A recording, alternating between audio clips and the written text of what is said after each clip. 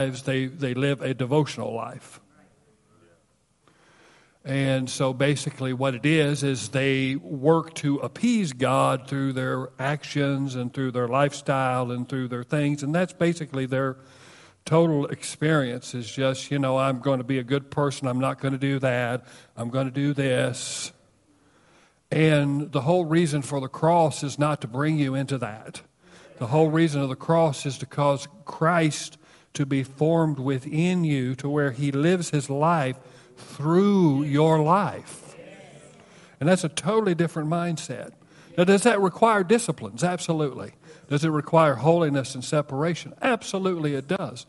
However, most people's Christian life is not got life in it because they haven't understood that they're a new creation and that we're to work out our salvation with fear and trembling. Amen? And, people that will say stuff like, why do you teach from movies? And why do you teach from, popular music and things of that nature? Well, I'll tell you this. We are in the world, but we are not of the world. Now, we like to emphasize not of the world, and we de-emphasize that we're in the world. Come on now. You've got to understand that there's an enemy running around. And that he seeks to deceive you. And that the whole purpose of truth is to keep you from deception. Is to keep you from being deceived. And I'm here to tell you, my friends, the deception is getting more and more and more. See, we need to understand that the devil plays all sides. He doesn't just play one side.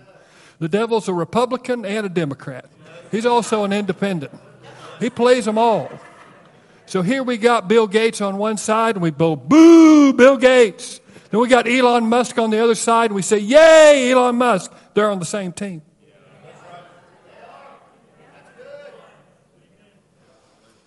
What is the purpose of having those kind of diametric opposed personalities? The reason is to create divisions and schisms within humanity. You have to understand that. There's no right and there's no left, friends. Amen. You've got to understand you're in the world, but you're not of the world. You don't think like the world. You're a new creation. You're not in Adam. You're in Christ. So that means you're anointed by the Holy Spirit to live in these end times, to see things that no one else sees, to know things no one else knows, and to be able to speak to things through the authority that has been given you in Christ Jesus. Amen. I'm telling you, it's time to put down, this the fact, I gotta go to church as a duty, and I gotta tithe as duty. You need to understand it's life. That's how you live life. That's new creation life.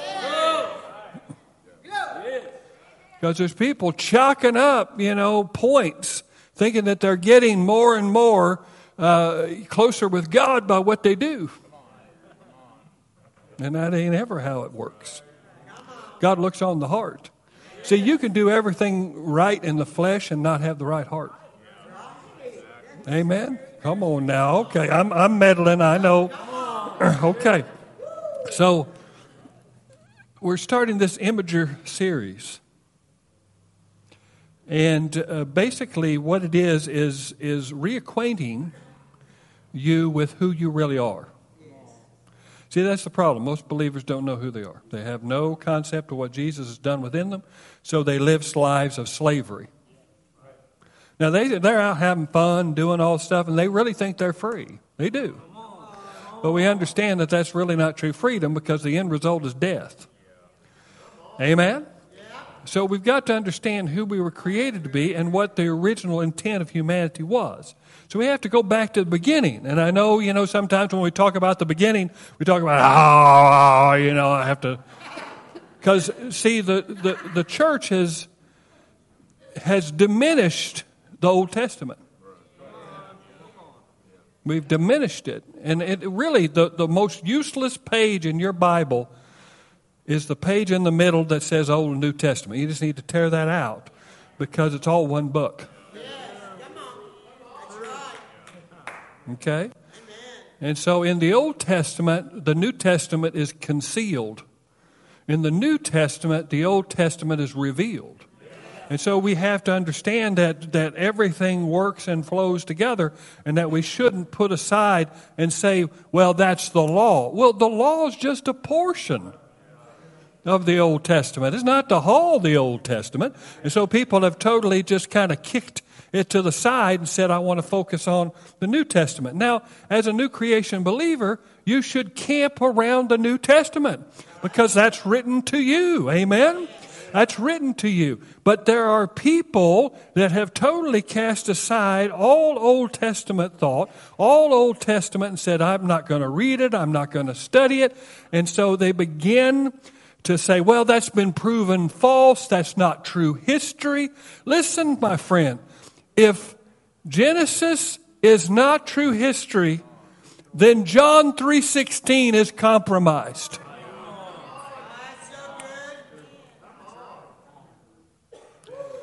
See, if you cannot accept the fact that the first, people, they like Genesis 1, they like Genesis 2, they're okay with Genesis 3, but you get 4 to 11,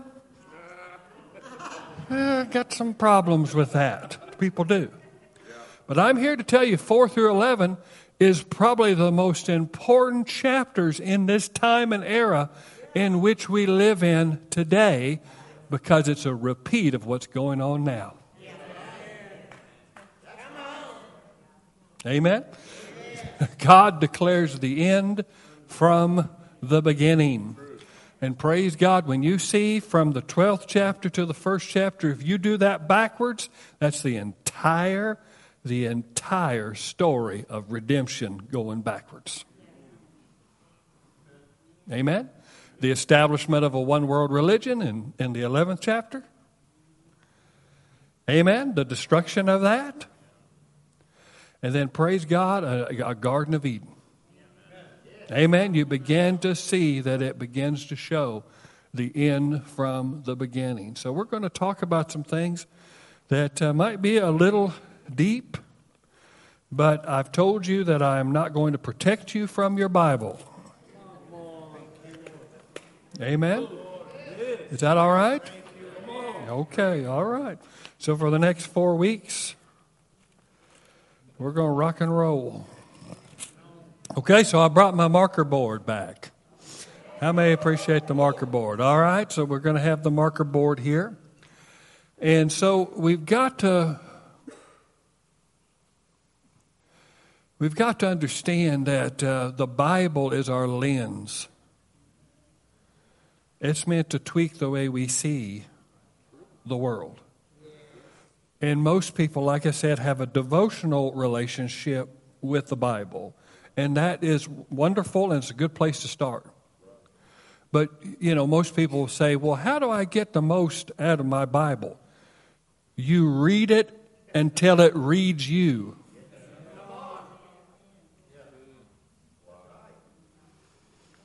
You read it until it becomes a dialogue.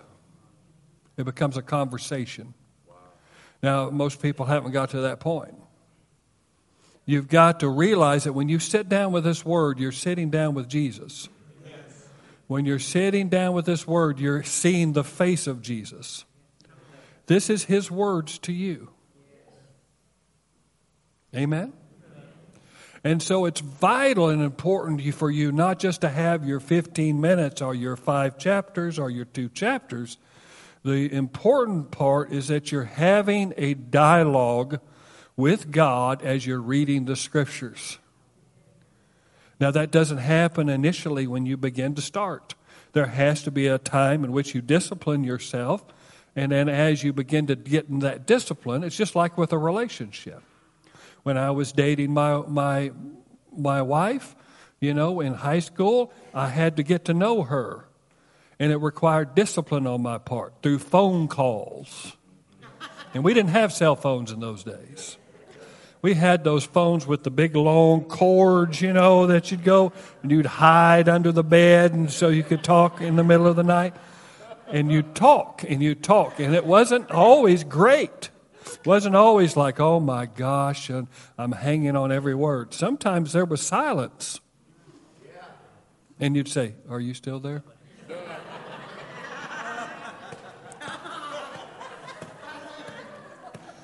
But what were you doing? You were cultivating a relationship. You were getting used to their presence. You were getting used to their personality. You were getting used to their nuances.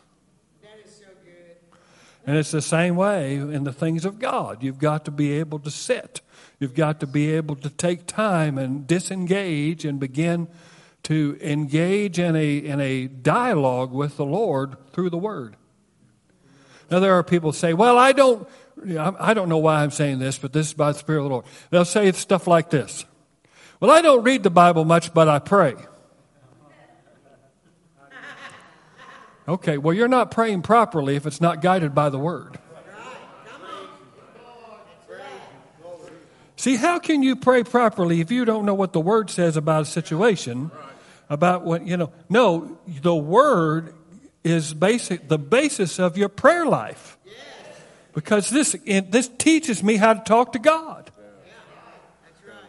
It teaches me how to interact with Him. It teaches, otherwise you may be praying amiss. And there's a lot of times that your prayers aren't answered just simply because of ignorance.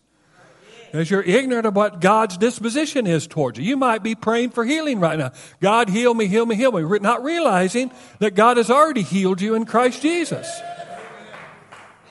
Do you understand that? Yes. So we've got to understand that it's the Word that is the lens. The Word gives us x-ray vision. And we've got to stop having this. Now, I'm using this word devotional because it's really where the mindset is. Well, I got to get my 5 chapters in, or I just don't feel like I have to. See, that kind of mindset is taking the life out of relationship you have with Jesus. Now, I'm not saying that there's not discipline that comes into it. And there are times that I come to the Bible that it might be dry to me. But I keep digging. And I keep searching. The Bible says, seek and you shall find. Knock and it shall be opened. Ask and keep on. Come on now. There's times when you just got to keep digging and get down to bedrock. And then the thing becomes open to you. You begin to realize that this is different than any literature that we have in this world today. That it begins to read me. It begins to talk to me. The Bible says that the commandments and statutes of the Lord will wake you up in the morning. Will talk to you in your bed. Will talk to you as you're driving your car and going about the busyness of your day. The Word of God will speak to you. Because it's alive. It's alive. Amen. It's alive. So we've got to get a hold of God's original design. All the chaos that we're experiencing in our world today. The identity crisis that is in our culture. The fact that people are continuing to rebel against God's divine order and wanting to bring chaos and disorientation to the world today. And it all goes back to the beginning. Amen? Amen? Okay. All right. Are you sure you're ready? Okay. Let's go Genesis 1:1. Do we have it there? All right. Praise God. As you can see on my diagram, we're going to be looking at Genesis 1:1 right here. And we're going to be looking at the creation of the heavens and the earth, okay? So here's very, very important. People will take this scripture and it's kind of like John 3:16. It's kind of, it's kind of been said so much that we've kind of lost the excitement about it, okay? Or the gravity of it, okay? Now this is absolutely a life-transforming scripture right here. Because it goes against the polytheism that is in the world today. And in fact, when the Hebrews heard it for the first time, it delineated them and was a complete, absolute, and utter paradigm shift. Because they had been raised in Egypt. Egypt followed multiplicity of gods. And so when God makes this statement, He makes this first statement, It's a polemic. And what is a polemic? A polemic is an argument that goes against a particular paradigm or philosophy of thought. So they had lived their whole lives under Ra, under all of the various Egyptian gods. Their whole culture, education, and transactions in business, and even their subsequent slavery was all based upon these fallen gods. And in fact, the judgment that came upon Egypt wasn't just simply upon the people of Egypt to free the children of Israel. It was a judgment against the gods of Egypt. Now people will say, well, you don't need to be talking about gods again. But the gods are coming back.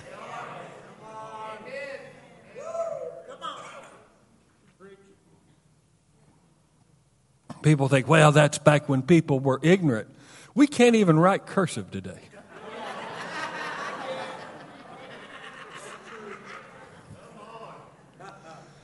Come on now.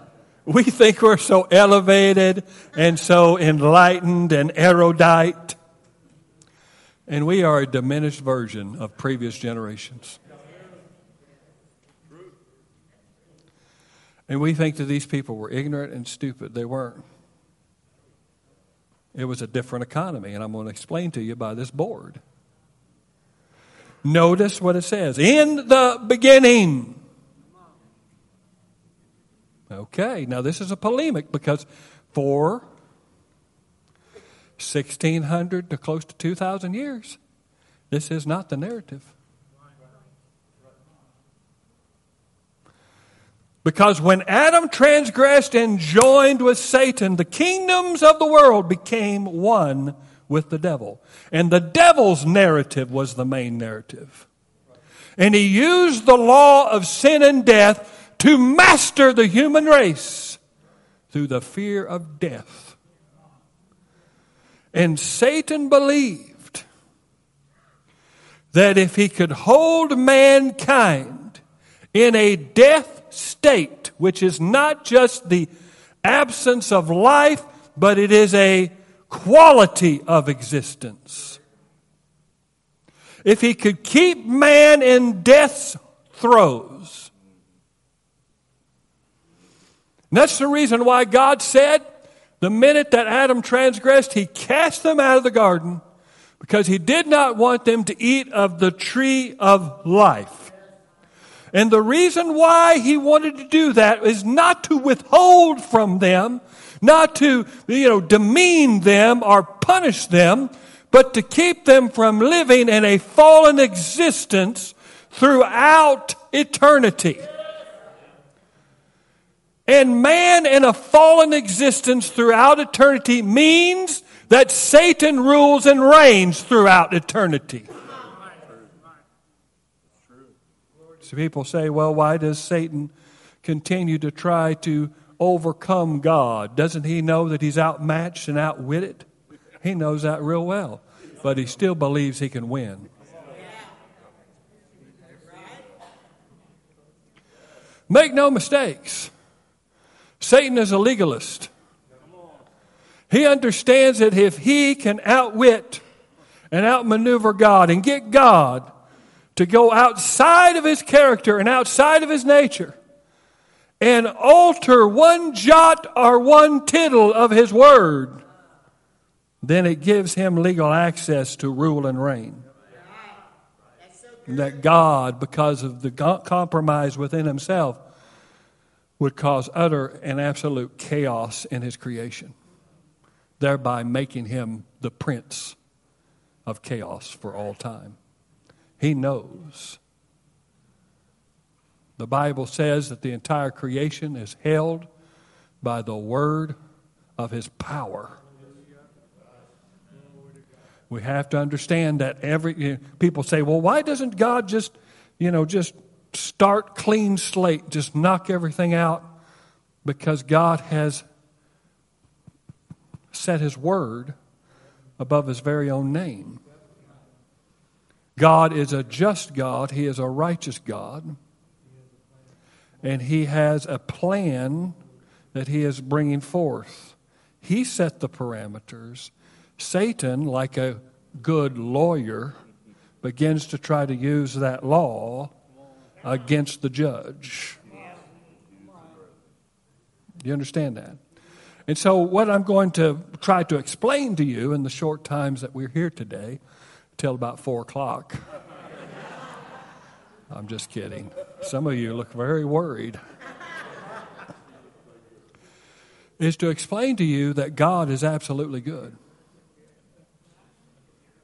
And that God is not the reason for your troubles. God is your answer and your solution. God is not your problem. And I sense heavy hearts here today. People questioning God and questioning situations in their lives in which they believe that God was permissive in the sense that he allowed certain things. We have to understand the way God set this up. And we have to be assured of the fact that he is just and righteous and good, and he desires to do it in our lives. But the world in which we live in, the system in which we thrive in, was not created by him. Come on, people have trouble with that. I mean, I could say that 1,000,000 times to people. Because they think God's in control of everything.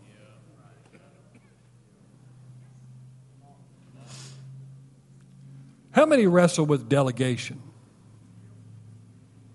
I mean, most people wrestle with delegation in some way, especially if you have a business or a church or something, you know, giving it over, giving authority over to someone else to act on your behest or act upon your stead.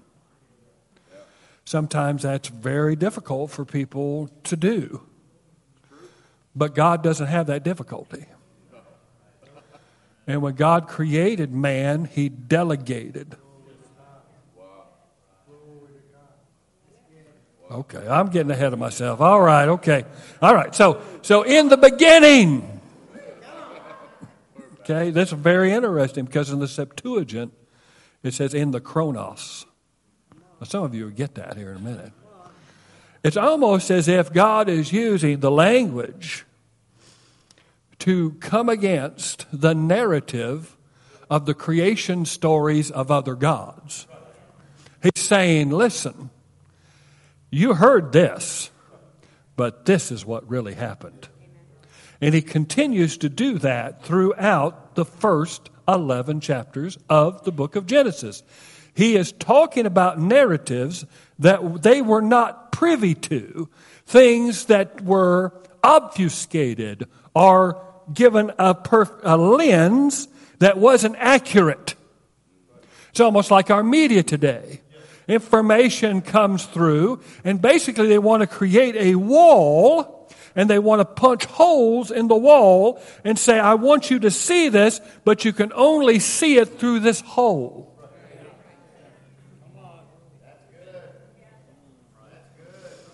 And so you don't see everything. You don't see the motivation. And so the whole purpose of Satan is to diminish God and to cause him to be portrayed in a way that people think that he is angry and mean and judgmental and critical.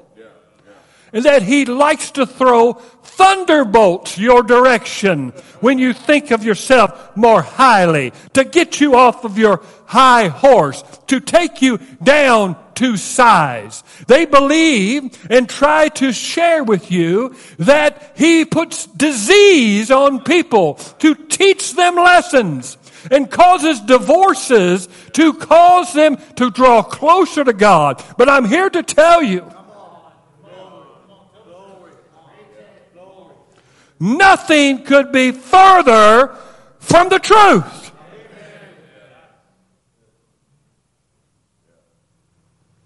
Last year, my wife struggled with the death of her father. And it was a slow, painful death. Because when you get diagnosed with Alzheimer's, It is a prolonged year after year after year diminishment and corruption of the individual that you once knew and loved.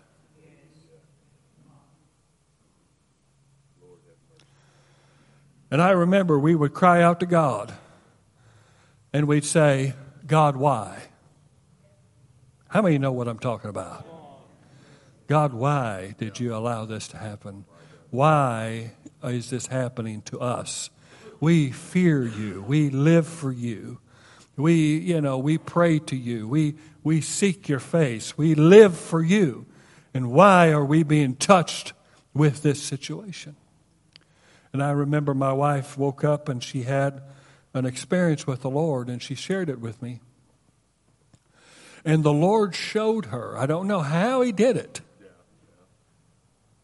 but he showed her that he was so far removed from what was going on in there. He had no direct hand in the destruction. Come on now. No direct connection.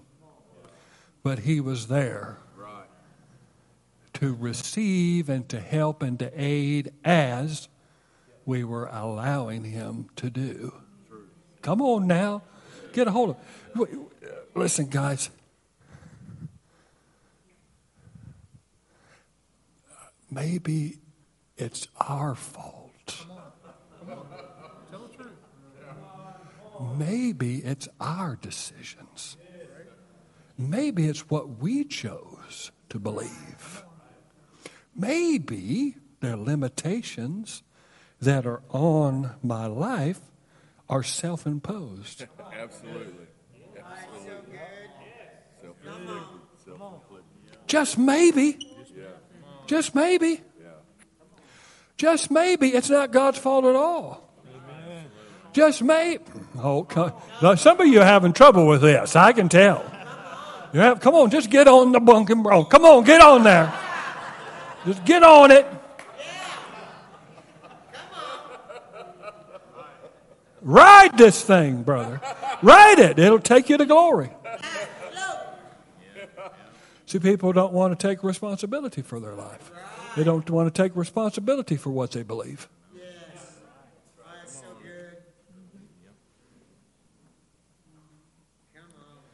Oh, come on.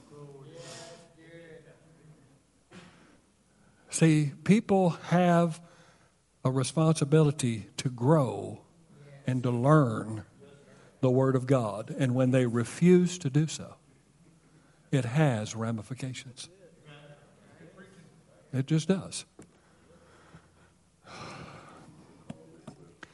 In the beginning,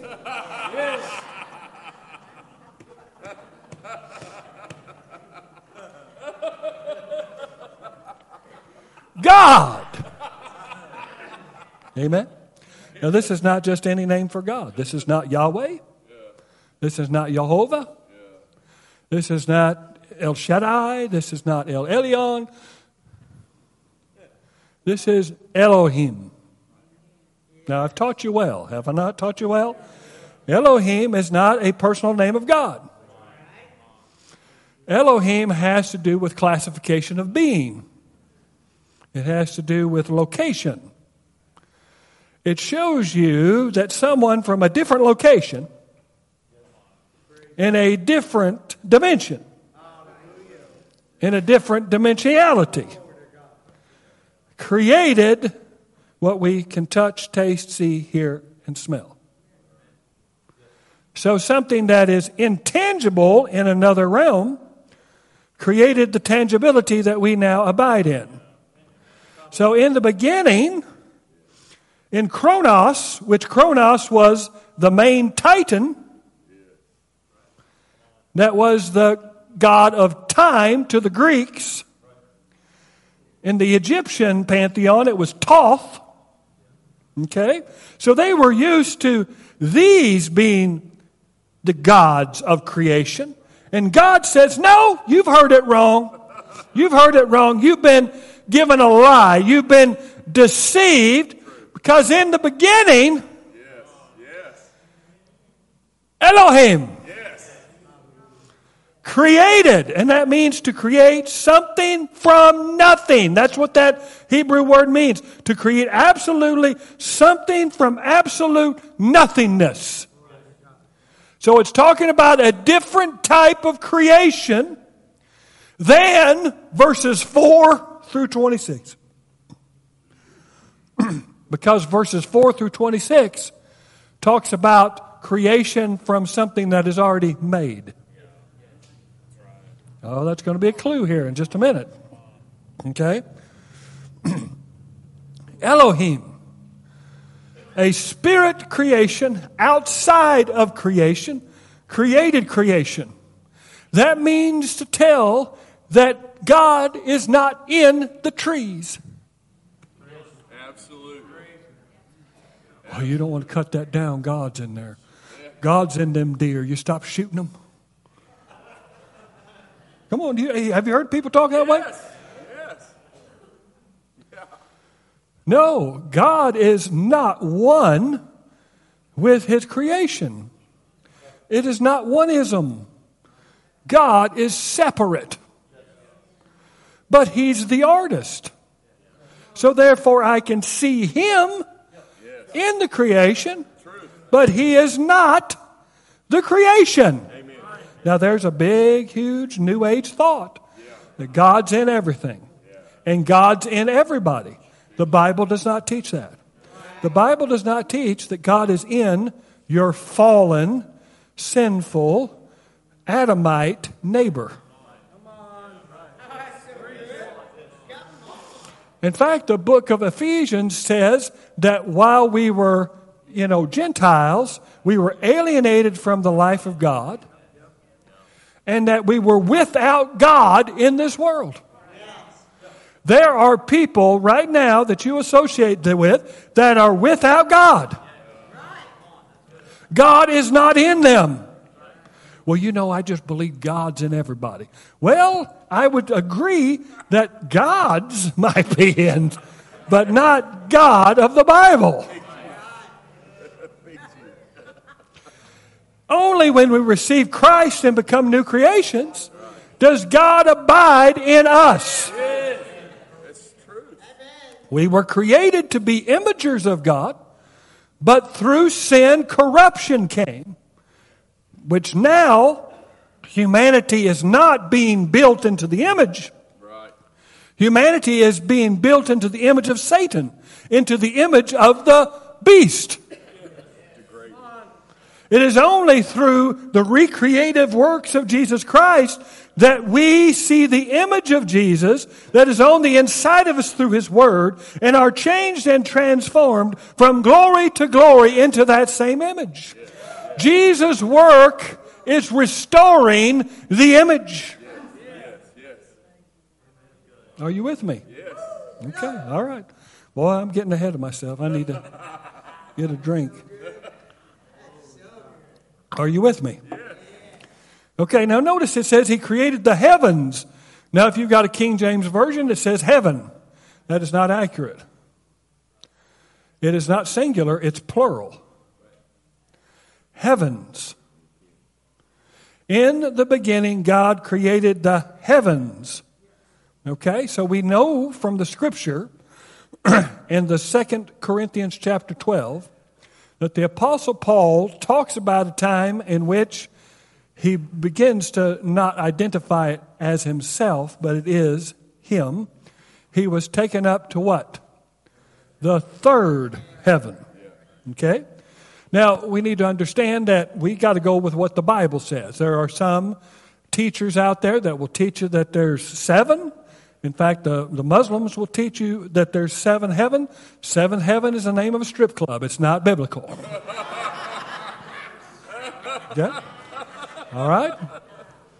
The Bible talks about 3 heavens. Amen?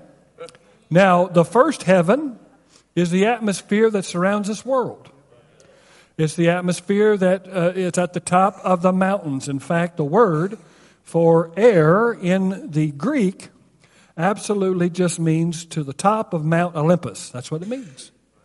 So we can talk about that this, the first heavens is the initial skies that we're able to visibly see. The second heaven is outer space. It is the place where angelic hosts dwell. And in fact, your whole scheme of planets and various constellations are all the patchwork and artwork and the furniture of the angelic realm. And in fact, the messages within the stars are meant to signify different segments of the angelic realm. In fact, astronomy was not meant to create astrology, which is a religion of worshiping the stars and constellations, but the actual message that is in those constellations is the gospel of the Lord Jesus Christ.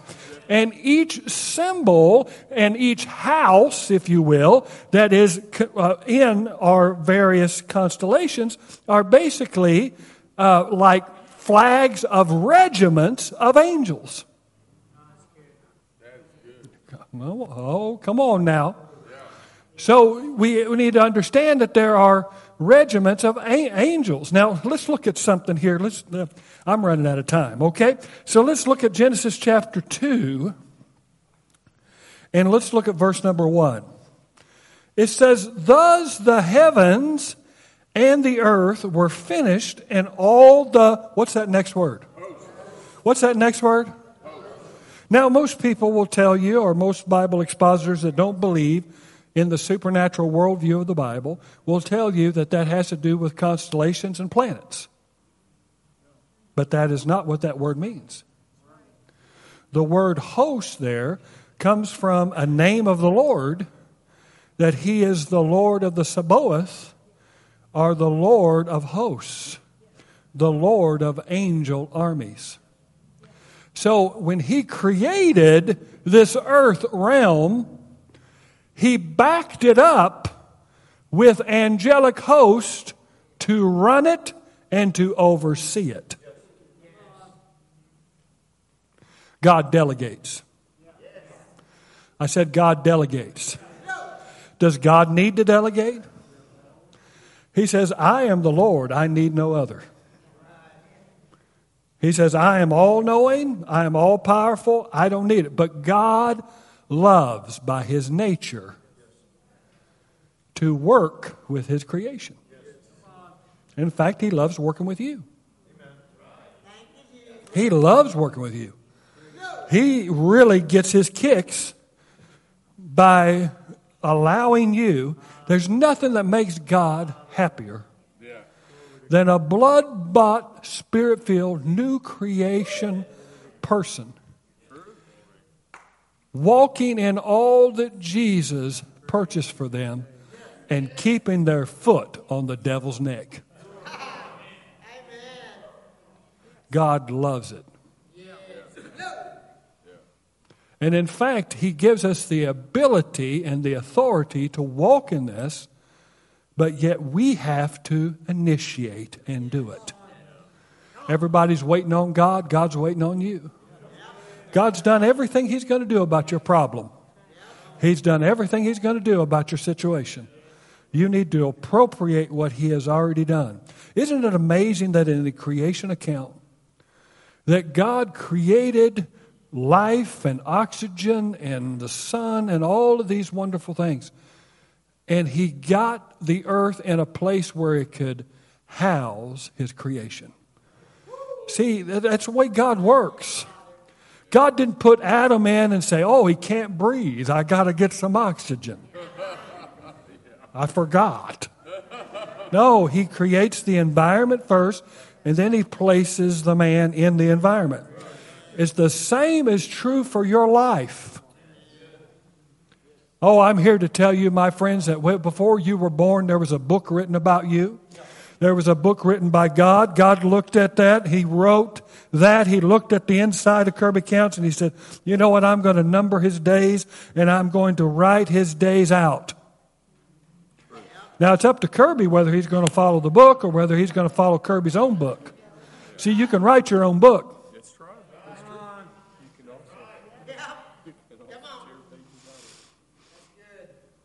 See, it's only through Christ and through His Word that I get to the revealing of what God has called me to do.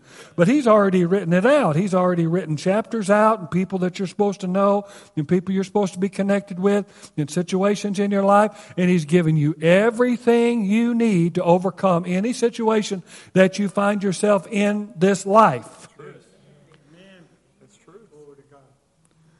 So that means if God didn't have to create no more cows, God is not creating any more cows. He's not creating any more fish.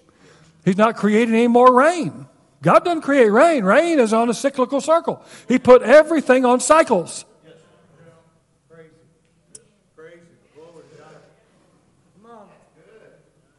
Amen? So He puts everything on a cycle. He puts everything in there, and we just tap into that. Everything, man doesn't create, man discovers. That's what we do. We discover what God has already created. It's already been created by God. There's nothing that I can think of. There's nothing that I can surmise, or my imagination can go nowhere other than what God has already made. Now we kind of think, well, I can think of some things. Well, you're not able to think of those things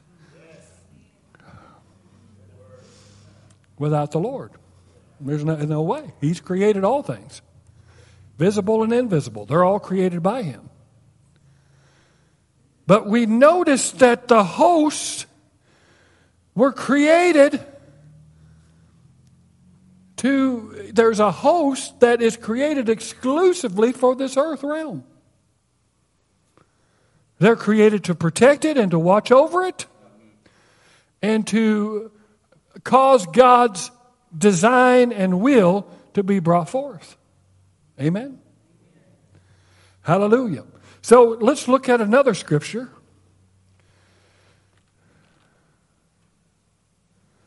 Let's look at another scripture. Let me see if I can find it here. In Job.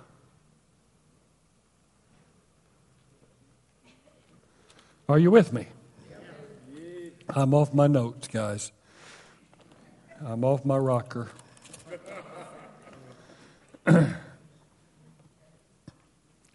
See, we've got to understand the role of an imager. The role of an imager. It says that man was created in God's image and likeness. Why was that? If you study the word image in the original language, it means idol. In fact, it's used of the word idol. Okay? So what does that denote? Well, in the times, previous, kings and dignitaries believed they were gods. They believed they were gods. Egypt, Pharaoh believed that he was God.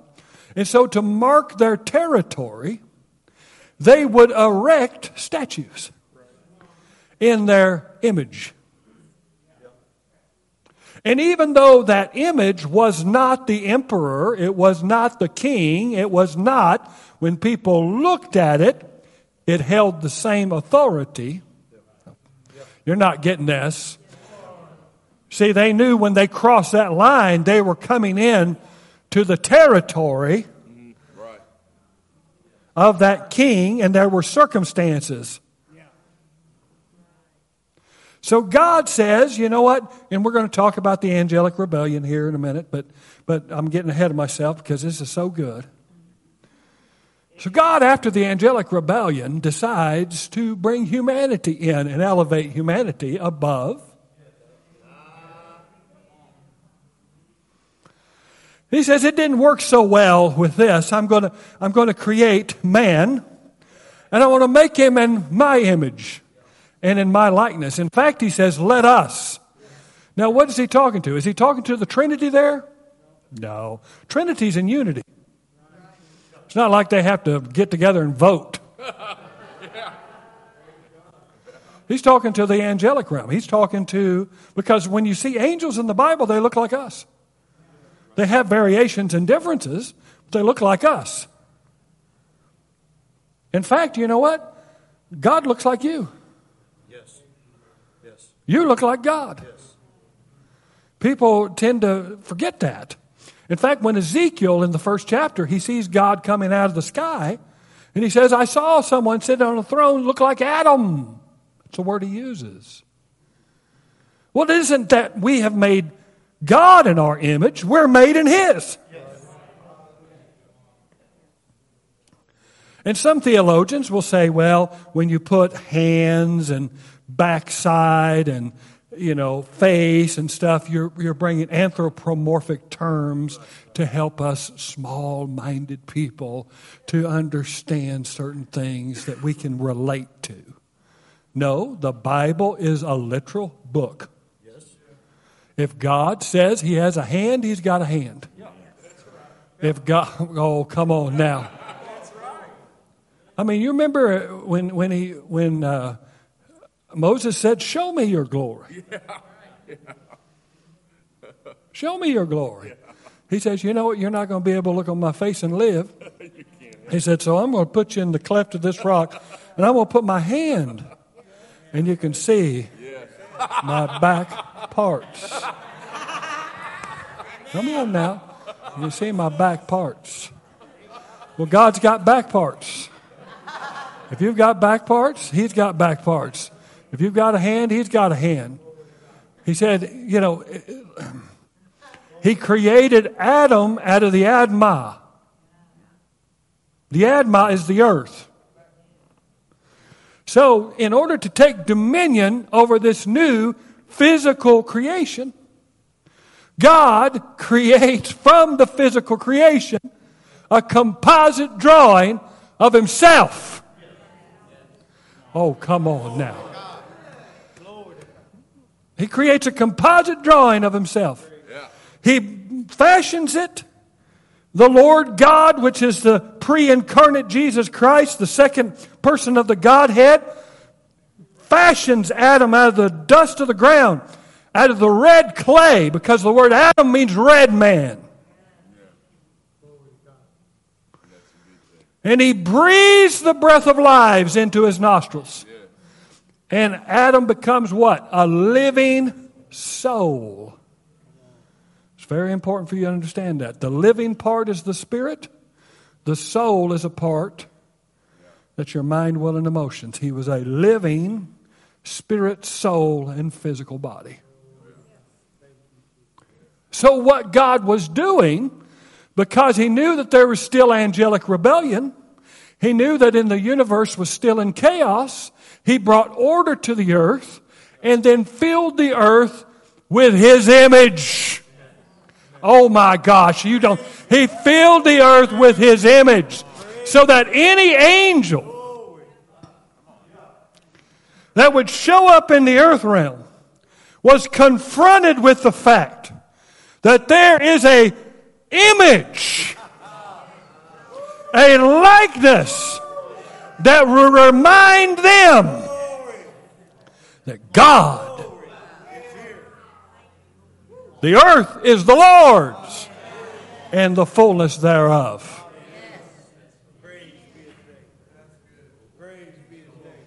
Amen. I'm telling you, this is rich stuff.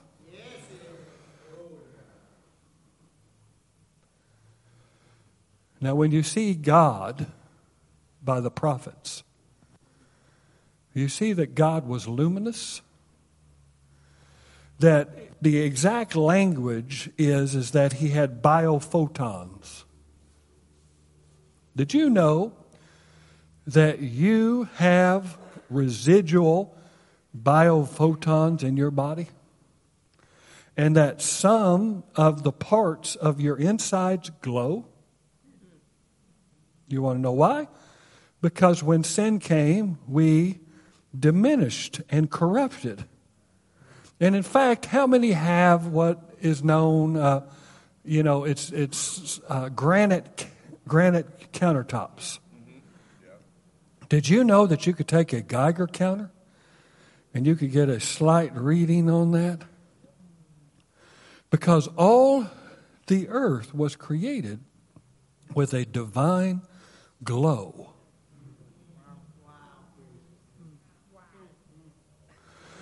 You were created with a divine glow. In fact, you glowed. Every time an angel shows up, they're glowing. They're called fire. That doesn't mean that they're flames and Just means that they glowed like fire. Anytime God shows up, and this is something that you've got to understand. The earth is so out of proportion with its creator that when he shows up as a flame of fire. True. It's true. An all-consuming fire. So much so that when he came down to the mountain to give Moses the 10 Commandments and begin to speak with him, the whole mountain burned.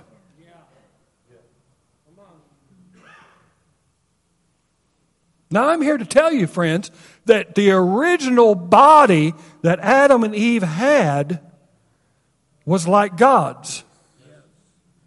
In the sense that it glowed, it was luminous, and the exact language is, when describing God, it was as if electricity shot through his joints.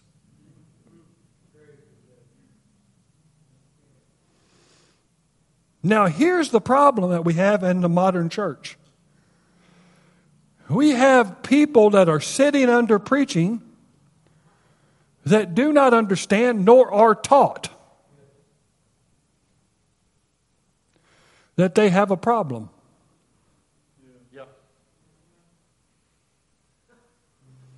There are people that just receive Jesus because, well, I guess I just need to do it. They don't really understand that it's the process or the step forward to the true ascension, because man has been told through Darwinism and through eugenics that we are in process of evolving into higher states of consciousness, and the Bible doesn't teach that. The Bible teaches the direct opposite, that we fell from something.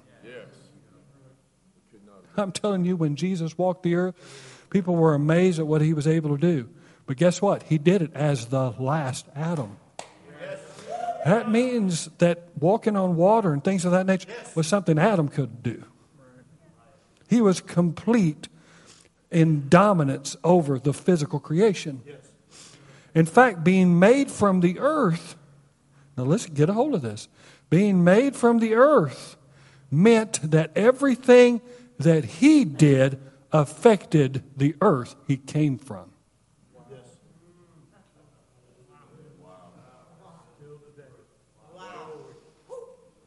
Amen? And he's an imager of God. Now we know that image was lost through the fall. Because when it says that Adam begat Seth in the 4th chapter of Genesis, it says that Seth was made after his image. His image was a corrupted image of the original image of God.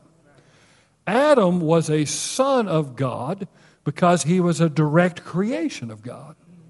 Angels are sons of God because they are a direct creation of God. Amen? Not everything qualifies that God's created. It qualifies to be a son of God. Only direct creations. Do you understand that? So what we have to understand is this. I'll tell you, I haven't even gotten through any of this. So that tells us this, that we are procreated. Patrick was procreated by his parents, that were procreated by their parents, which was procreated by their parents. Because of the corruption of the genome, and the fact that it isn't just about being forgiven of sins, it's also the fact that God wants to restore the image, the true image of God on the inside. And it takes the forgiveness of sins for God to work in you.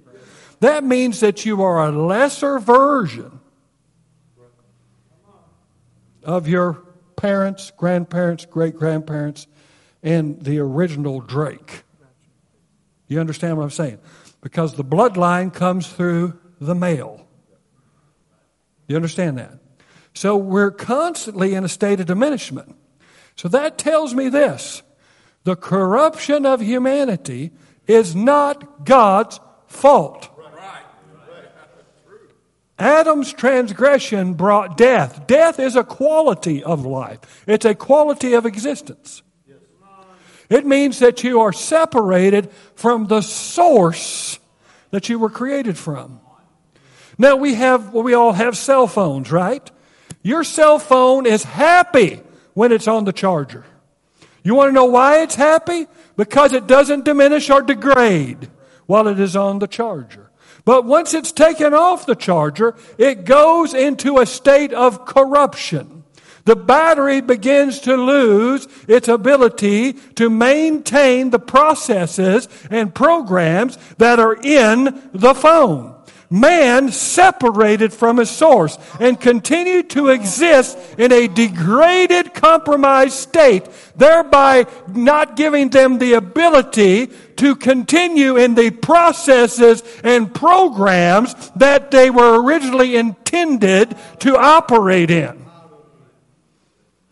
And then Jesus comes on the scene, and he's hooked up.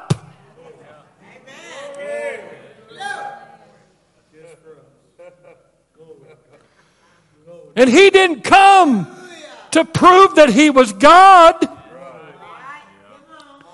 He came to be the last Adam.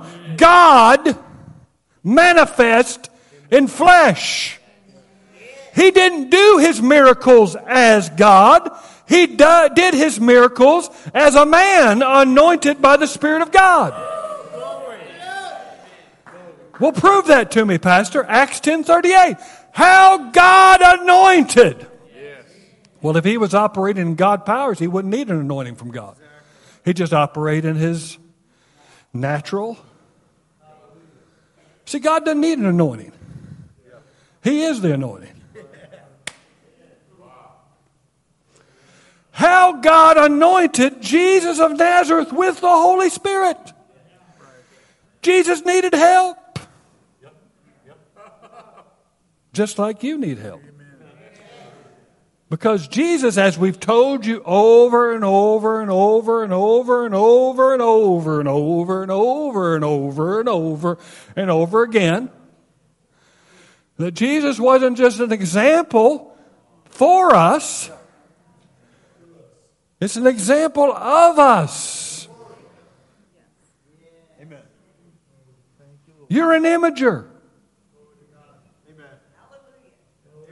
If you're born again, the image is restoring on the inside of you from glory to glory. You're being transformed and changed.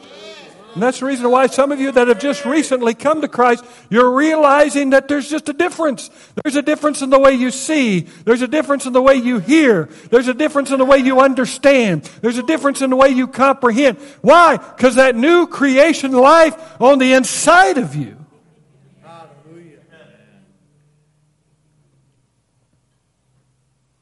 is forming. I mean, you're being restored from the inside out. And one of these days, Jesus is going to split the sky and your body's going to be changed like that. And it's going to be a body that can go through walls, that can translate. Listen, it can eat, but you don't need to eat. You just eat for enjoyment. Some of you are doing that already. Hello. So listen, we're not going to become wispy, clouded things. And God is not a wispy cloud. Just because God is spirit doesn't mean that he doesn't have materiality. It's just a different type of material. You have that material on the inside of you if you're born again. You have the spirit material. Jesus came to put you back on the charger. And by putting you back on the charger, he awakens the processes and the programs and the knowledge. Yes, that's so good. That's good, Pastor. See, revelation knowledge, come on, let's listen to me here. Revelation knowledge is not something outside of you coming in. Yes. Come on. Yes. Revelation knowledge is something you already knew being revealed. Yeah. Yeah. Have you ever heard a message and you go, I knew that. But you couldn't articulate it. You just, I know that. But it's because that unction's on the inside of you. The Bible calls that in 1 John. It says you have an unction and you need not that any man should teach you. Now that doesn't mean that you don't need to be taught. It just simply means that you can know things without understanding them. Yes. Yes. You want to know why? Because you're a spirit creation. Oh, God, Lee. Lord, help me. Help me, Lord. Help me, Lord.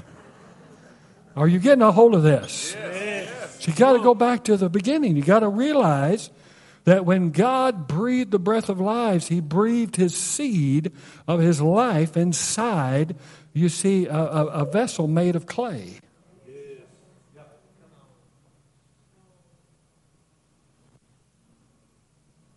Now I'm going to close with this. When you were born again, you became classified as a son of God. Yes. You want to know why? Because in this damaged, corrupted temple here, our tabernacle, God, through the word of His power and through the word of the gospel, implanted and breathed in you the DNA, the encrypted information that regenerated your spirit and brought Him back into existence. Amen. To life. Amen. Hallelujah. On the outside, we look in the mirror and we say, I don't look like a son of God.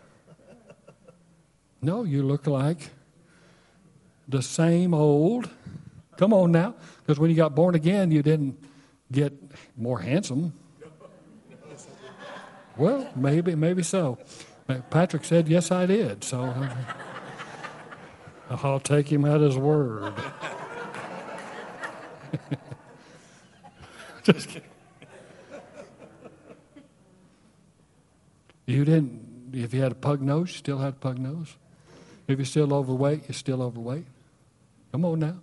You had old crooked toes, you still had old crooked toes. Nothing changed physically.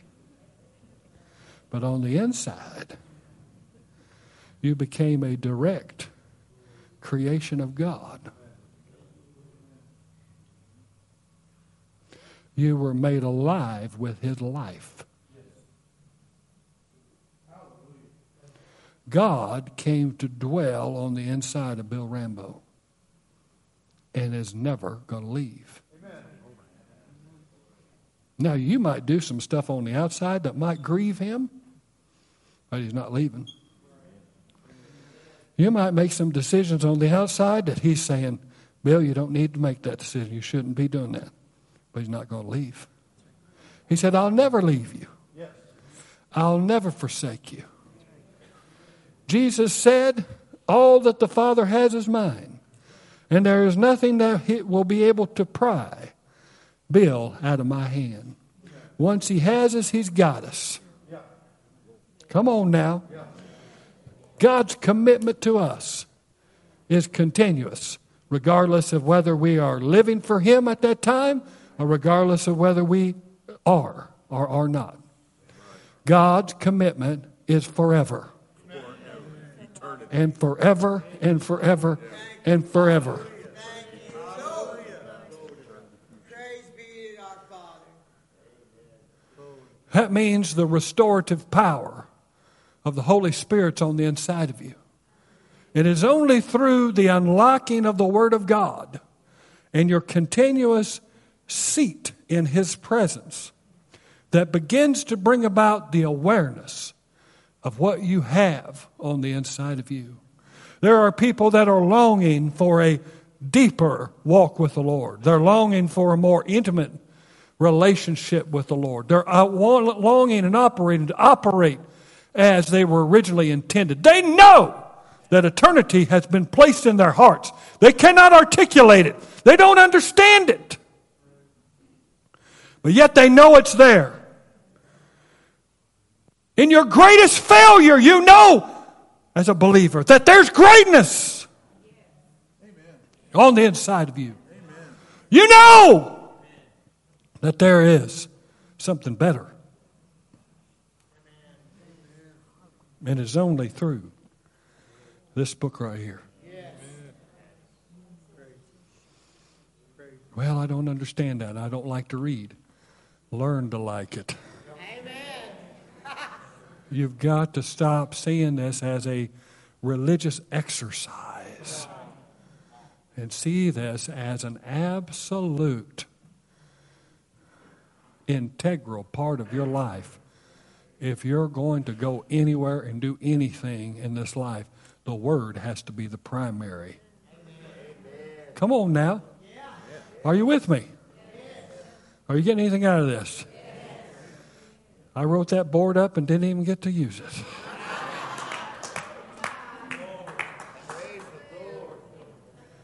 But oh my goodness. In a nutshell, we know that the original creation was brought into chaos by the fall of Lucifer. We know that God reestablished the earth. The earth was destroyed and was without form and void, which means utter and absolute destruction.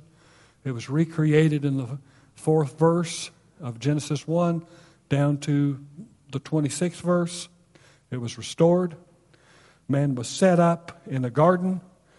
Satan, the one who brought about the chaos, comes in to reassert himself in the human race. He gets in league with Adam and begins to create a world that is unlike anything you have ever read about or known or seen. It is something that is coming upon the earth in these last days. But it's something that we can only imagine. Tolkien had pieces of it. C.S. Lewis had pieces of it.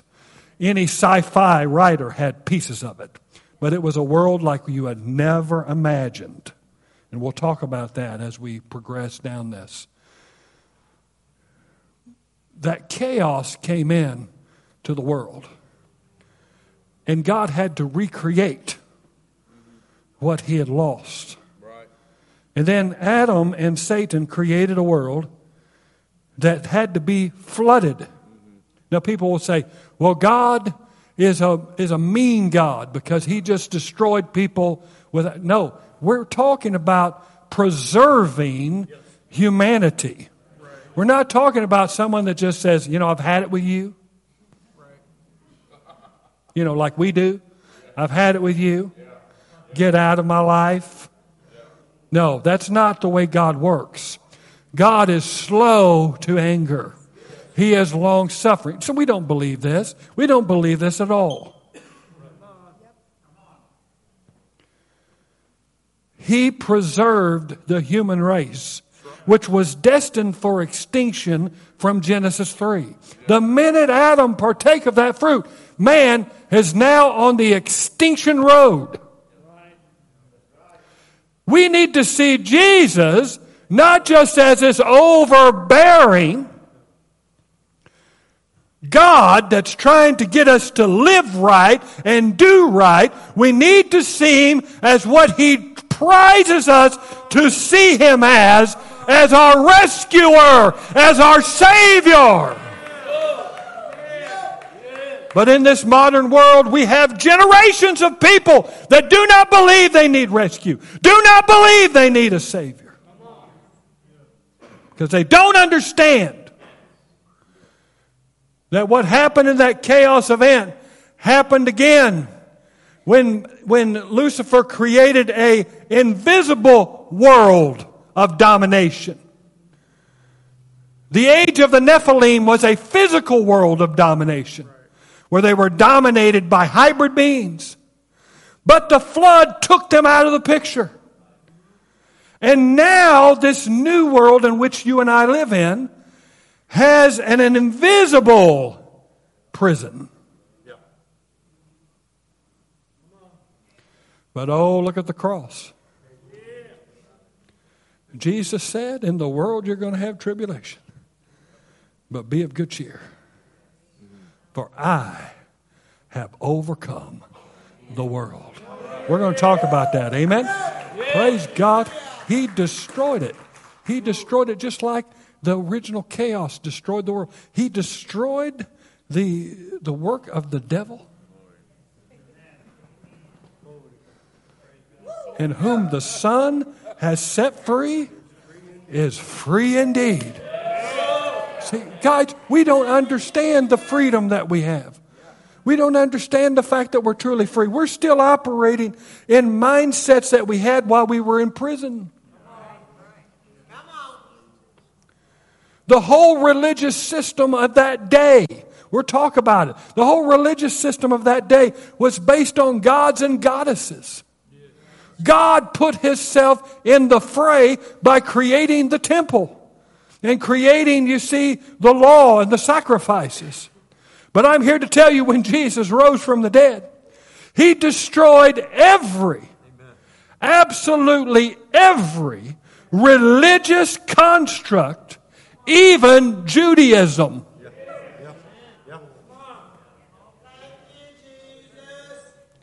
The Apostle Paul, in his epistles, is telling you the past is gone. He's saying, what time is it? It's the time of the new creation. It's the time of the grace of God. It's the time of the power of the gospel. It's the time to rise up in the risen Jesus.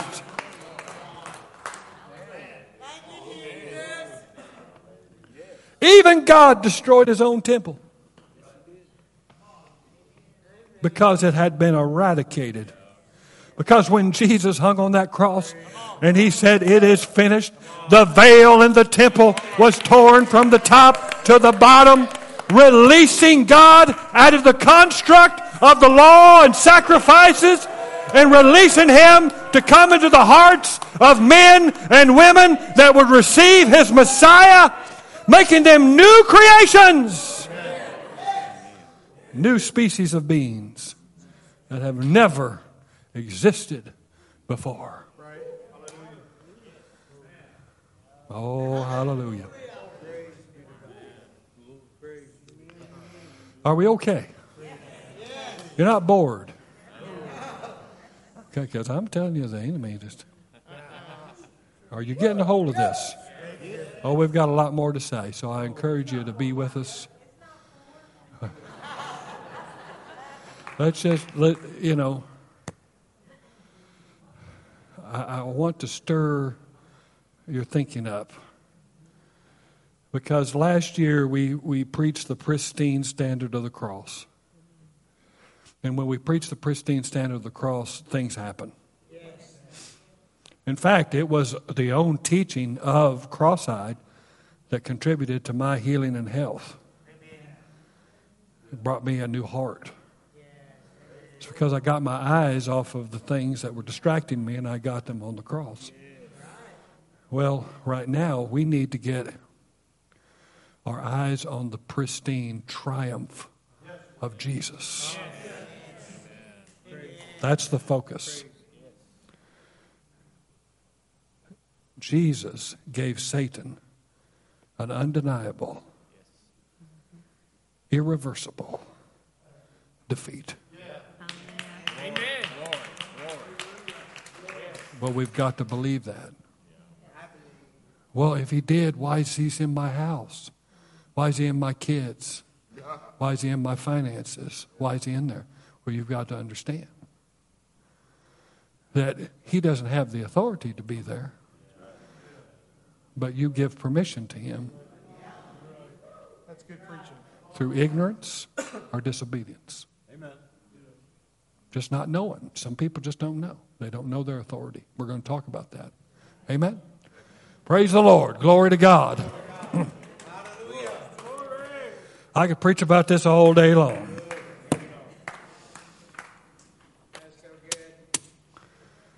Jesus victorious. Jesus victorious. Jesus victorious. Jesus victorious. Jesus victorious. Jesus victorious. Amen. Jesus victorious. Oh, you need to be saying that. Jesus is your victory. Jesus is your victory. What he's done, what he did for you. And he did it as you. Because he's one with us and we're one with him. If you're a believer here, he did it as you. Amen. Glory to God. Hallelujah. Well, the Lord is good. Did you get anything out of that today? Hallelujah. Praise the Lord. We'll get to the board. I promise you. But if you're here and you don't know the Lord, the victory of Jesus is yours. But it requires you to make a commitment. It requires you to believe what Jesus did and make a declaration from that belief that he becomes your Lord. And when he becomes your Lord, he becomes your rescuer. He becomes your Savior.